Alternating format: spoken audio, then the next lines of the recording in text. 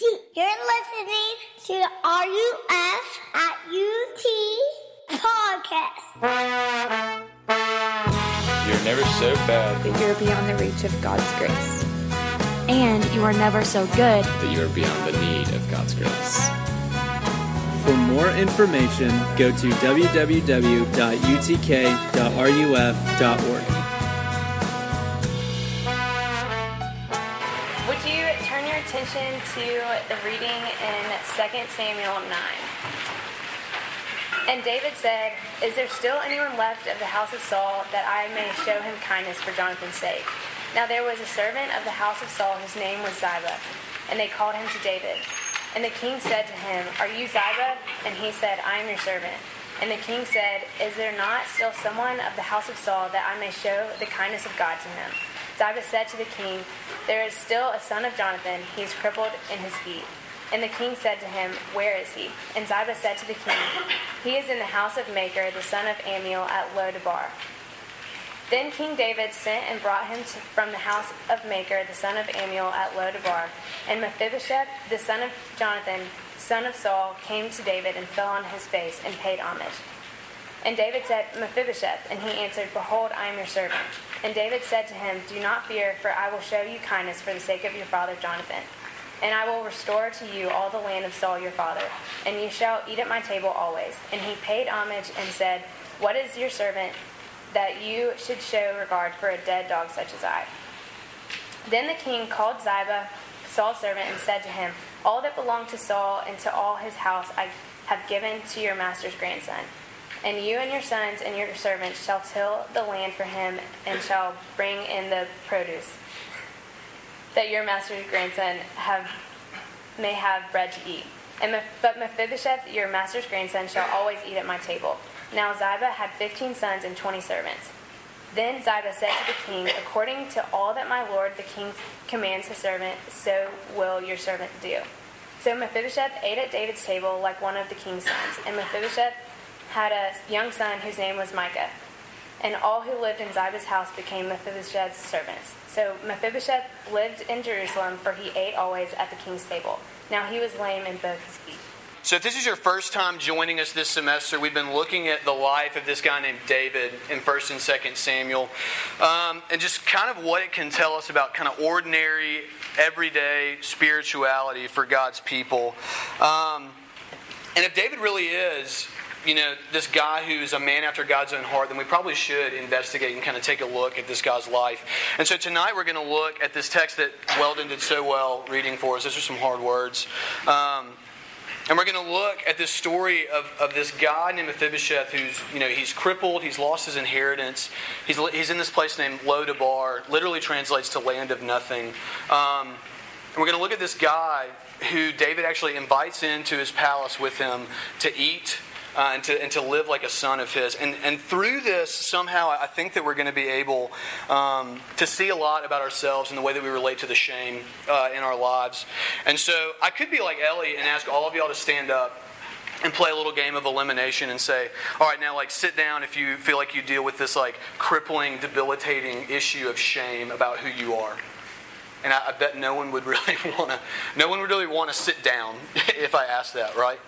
But if I asked you to sit down if you were wearing clothes, everybody would sit down. Everybody's wearing clothes. And so fundamentally what that means is that you deal with shame. And I'm getting this from Seth Starkey, by the way, but he's the Belhaven RUF campus minister. We'll copyright there. But and the reason I say that is not to be provocative, but that it really is indicative that something is wrong fundamentally with kind of who we are. That things are not the way that they're supposed to be, because clothes only existed after the fall. I mean, when you think about the way sin entered into the world, Adam and Eve didn't know that they were naked at all. And then sin enters the world, and the first thing that they do, their first reaction is to cover up, to hide themselves, just to cover up and hide themselves. And I think that we all kind of have this desire to do that in our own lives in all these different small ways, because what shame is this deep sense of being unacceptable. That you are not good enough.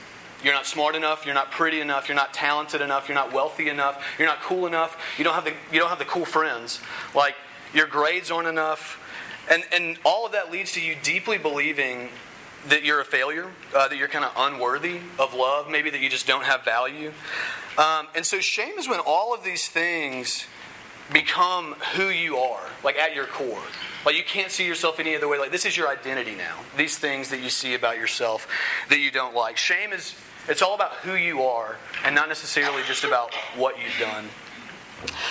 So tonight I'm getting a lot of help from Brian Sorgenfry, Richie Sessions, Seth Starkey. Super thankful for them. If I say anything enlightening, it's probably them. We're going to look at three things. We're going to look at the reality of shame that we kind of already touched on, that we all deal with this, the reality of shame. We're going to look at the response to shame. We're going to look at how David responded to this shame of Mephibosheth. And then we're going to look at what our reaction to that should be. And so to understand a little bit more the gravity really of what David did and why it matters, we need to talk about this recipient of his kindness. We need to talk about Mephibosheth, really flesh out more like of who this guy is. Mephibosheth was not the guy who would have just been picked last at recess. Like he wouldn't have been picked at all.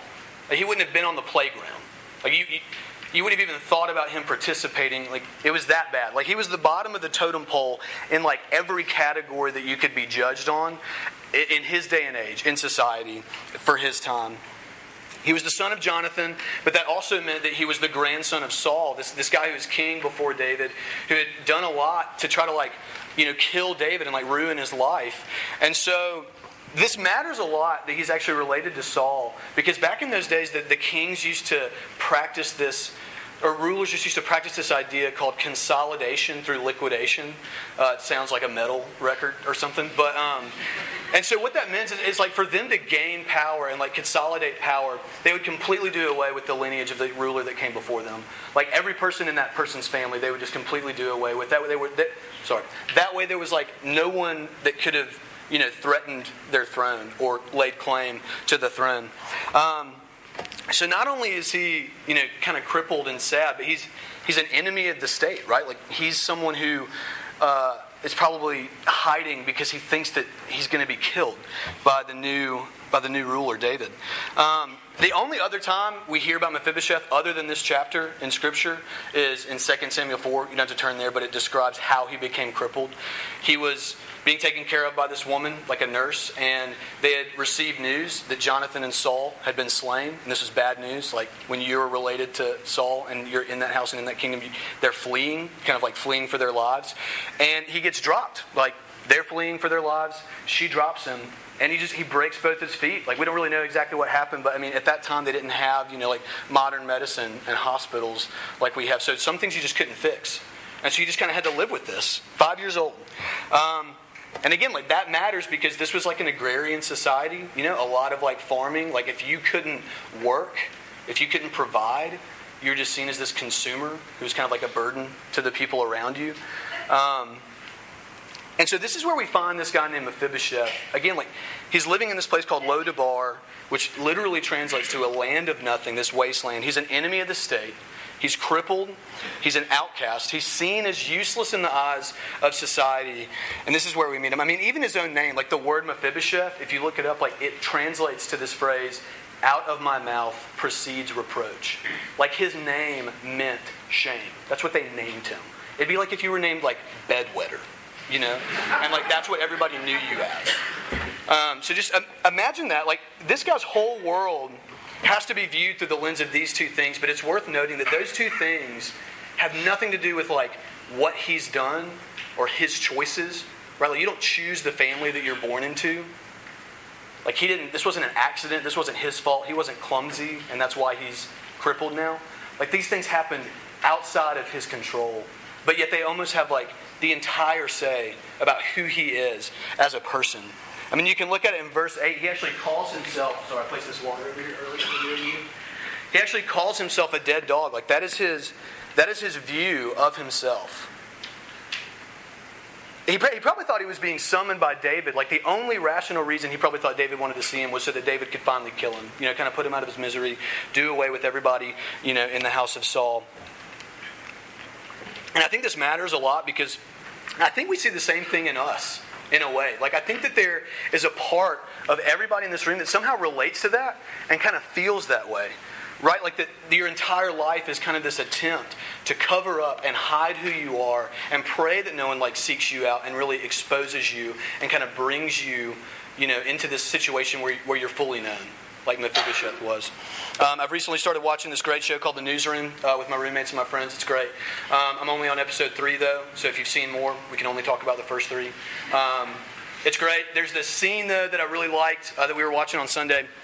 2 characters, Will McAvoy, Mackenzie McHale, they start working together at this news station. They're broadcast news, and we find out that they had been lovers before, and we find out that something bad had happened to split them up, and he is desperately trying to keep what happened secret. He has made her swear that she will not tell anyone that they work with why they broke up.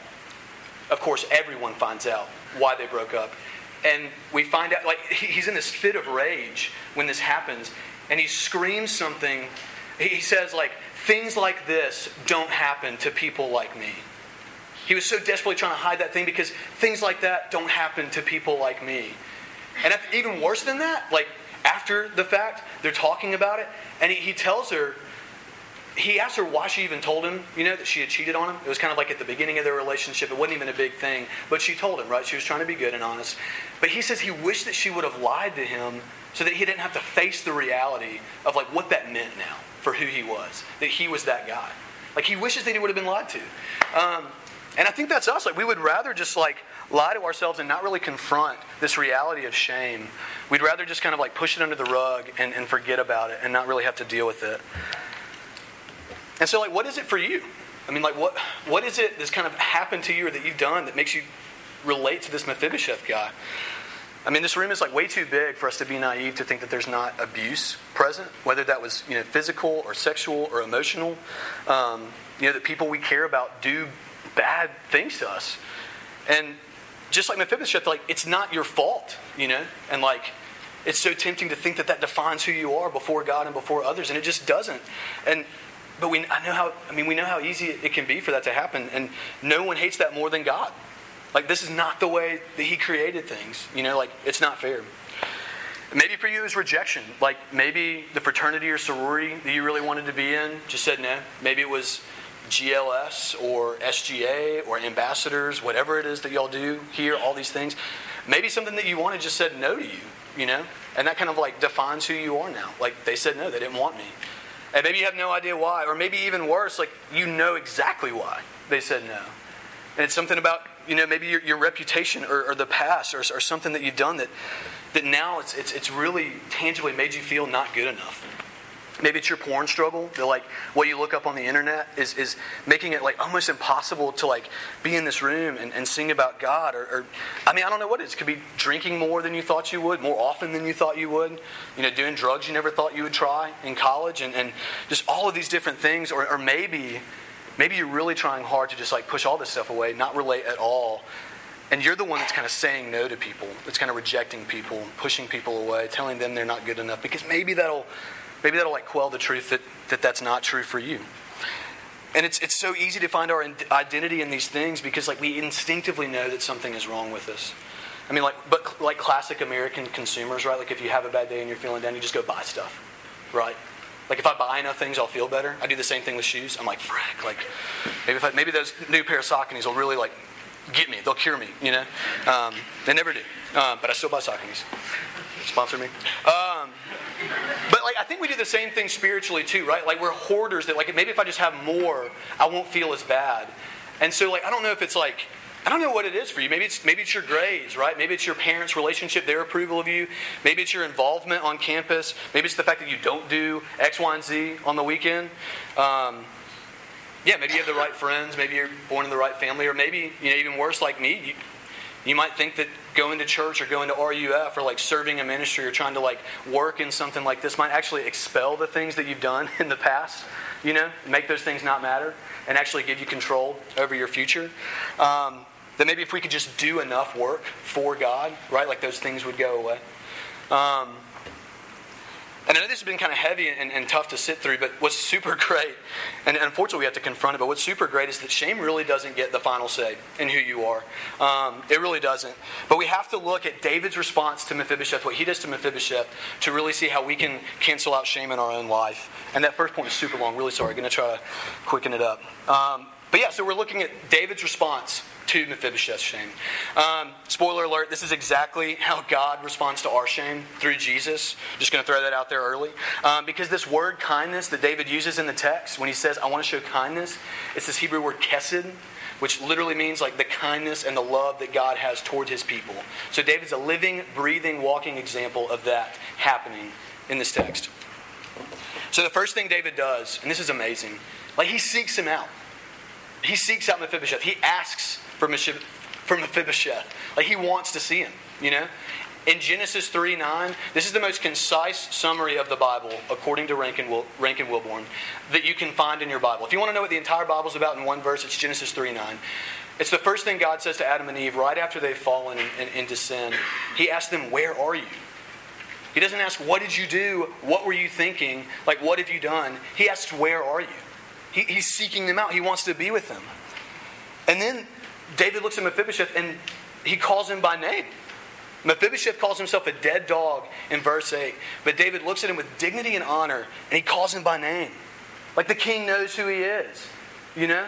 He's like groveling before his feet and the king's like, Mephibosheth, you know, don't be afraid. That's the next thing he tells him. Do not be afraid because I'm going to spare you.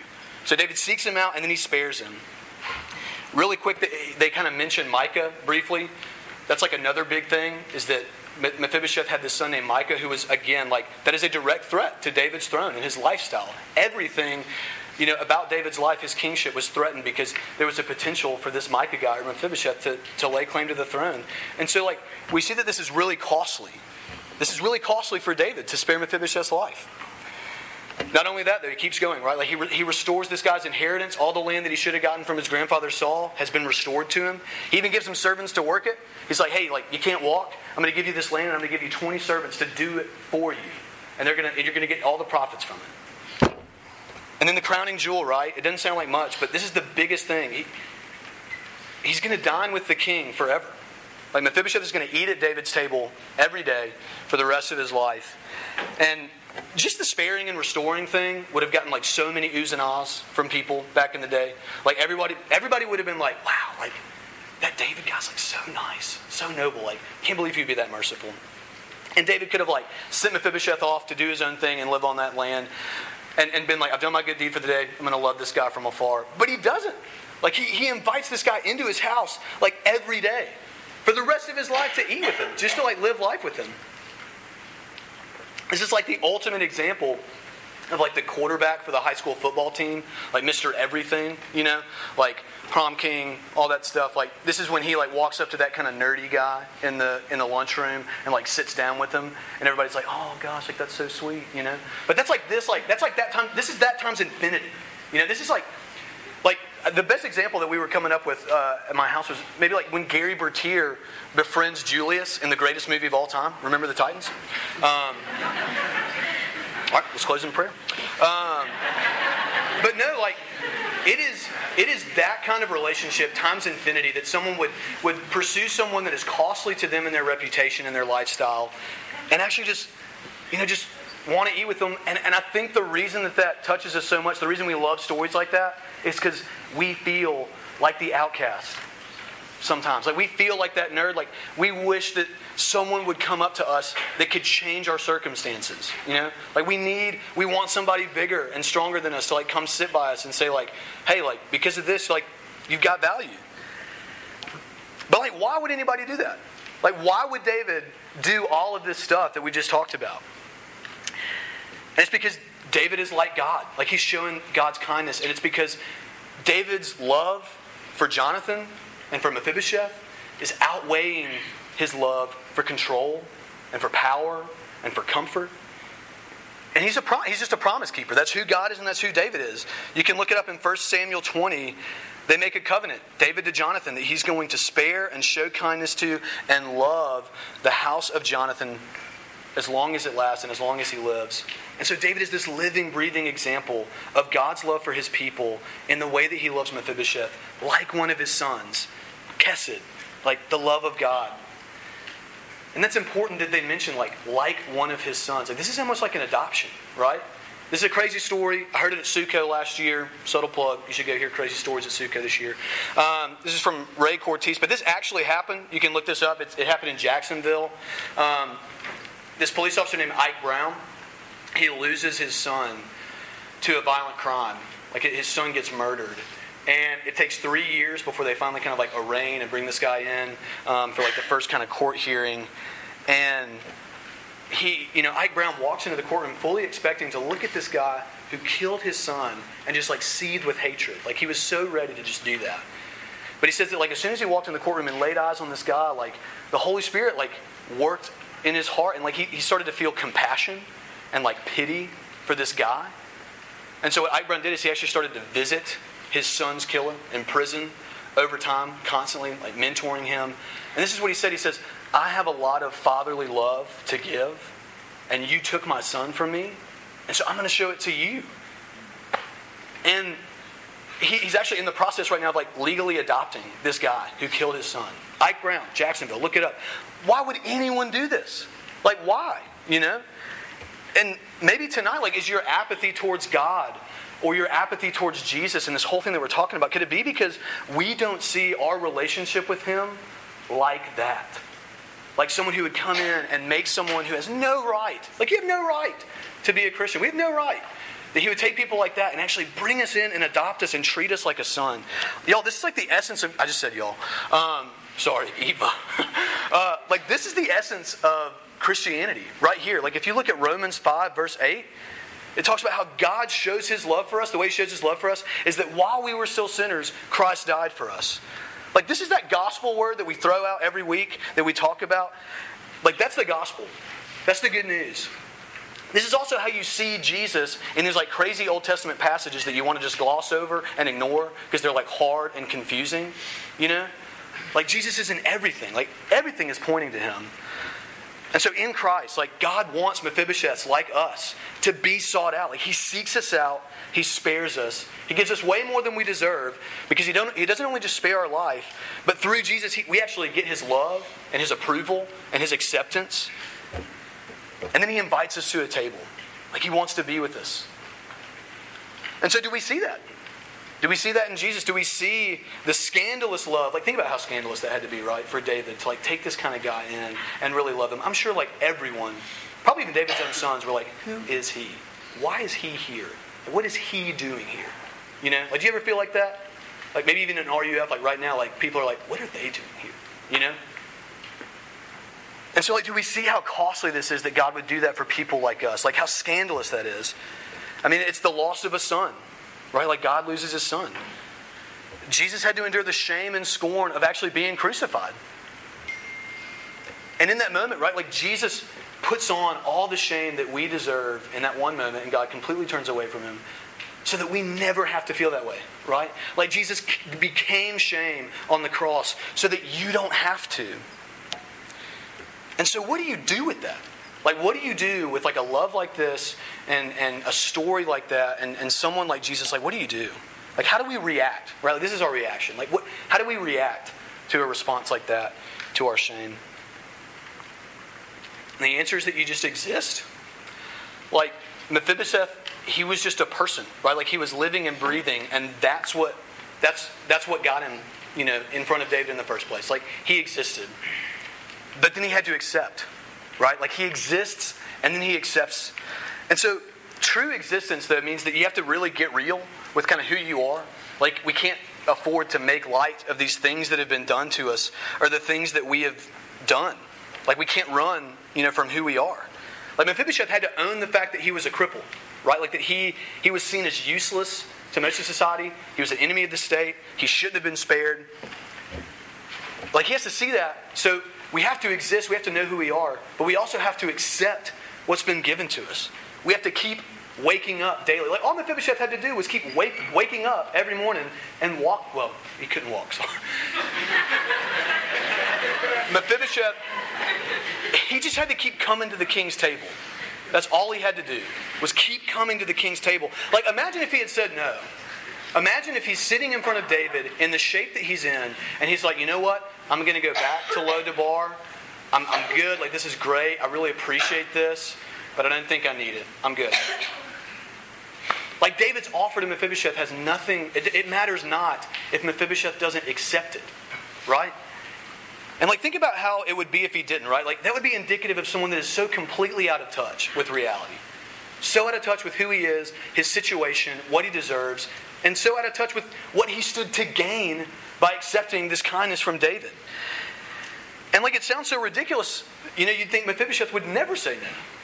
But like, we, as Mephibosheths, like, say no to God all the time, right? Like, we don't trust Him. We don't believe Him when He tells us that He loves us, that He's good, and that He's kind, and that He like wants the best for us, and He actually wants to forgive us and be with Him, and that He wants to be with us. Like, that's ridiculous. But what's more ridiculous is that, like, God is still all of those things towards Him. Like, His character and love towards you doesn't change, even when you're being too stubborn to accept it. Like, it's still there. God doesn't like wait for us to get it right, you know, or like to believe harder, or like love Him more, or just like obey more and like stop doing all this stuff. Like, He showers us in affection and love and blessing while we don't deserve it. Romans 5:8, like, while we were still sinners, Christ died. And it's just who God is. Like, that's just His nature. Like, it's just who He is. That's God. That's the God that we worship here.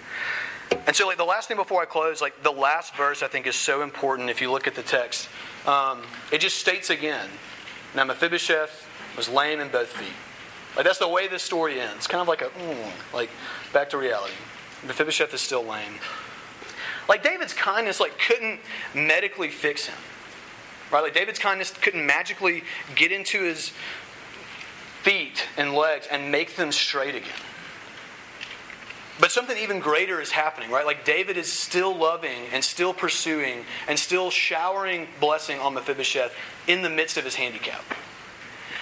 And so, like, the things that we've done, like the things that you and I have done, the things that have been done to us, like, we can't undo them, right? Like, we can't just make them not exist. Because, unfortunately, like, this side of heaven, like, sin has and will have real consequences that, like, affect your life. And it's not the way it's supposed to be. And a lot of us know and feel that. But those things that we've done that we can't take back, and the things that have been done to us that can't be taken back, like, at least we can exist with them at a table with someone who knows everything that makes us feel dirty and useless and shameful, and we're still invited to eat with Him. Like, He's still inviting us to eat, always. That's repeated 3 times in this text, that He will eat at my table always. And so the song that we sang, if you were here at the beginning, Come Ye Sinners, it's got my favorite line in any hymn ever. When it says, Come ye weary, heavy laden, bruised and broken by the fall. Like, I can't think of anyone more bruised and broken by the fall than Mephibosheth. Like, he got the worst hand possible. If you tarry till you're better, you will never come at all. And that word tarry means to wait. Like, if you try to wait until you can kind of clean yourself up, like, you're never going to come. Like, Mephibosheth couldn't clean himself up. He couldn't fix himself. Like, he couldn't change who he was. Like, he couldn't even walk on his own into the palace. And, like, we can't either. We can't fix ourselves up to deserve the kind of kindness that we have in Christ. Like, we just have to exist and receive it. Mephibosheth died a cripple. But, like, that was not his identity at the end of his life. That is no longer who he was seen as. And if shame really is this issue of, like, identity and who we are, then fundamentally to cure it, you have to become someone else. Right? Like, Mephibosheth needed someone more powerful than him, with more authority, someone stronger than him, to come and place a new identity on him. To say, forget your crippled reality, forget the reality of being an outcast who's an enemy of the state and who's hated, and come into this new reality that is full of sonship and meals with the King for the rest of your life. Do we see this kind of love in God to us through Jesus? Do His words tell you who you are? That you are loved and cherished sons and daughters? Like, is that the reality we really live in tonight? Is that really who you are? And if this sounds too good to be true, right? Like, don't you at least wish it was? Like, don't you at least wish that it was if it sounds too good to be true? Like, will you please keep coming back and investigating this guy named Jesus and this guy named David? Can you rest in this new reality, like right now, that is yours in Christ? Maybe it's for the first time, or maybe it's for the 1,000th time. Do you just remember who you are, or who you could be because of Jesus? Will you receive that unmerited favor right now, like tonight, before God? That's an invitation. Let's pray. Lord, please continue by your Spirit and through your word to confound and just confuse us by the sheer scandal of what it means to be loved by you, the things that you've done for us that we just simply don't deserve. Would that really become the reality of who we are? Would we live in the truth of who you say we are because of your Son? By your Spirit, would you help us to do that? Would you give us faith, and would you give us the ability to do that? We so desperately need it. It's in your Son's name that we pray. Amen.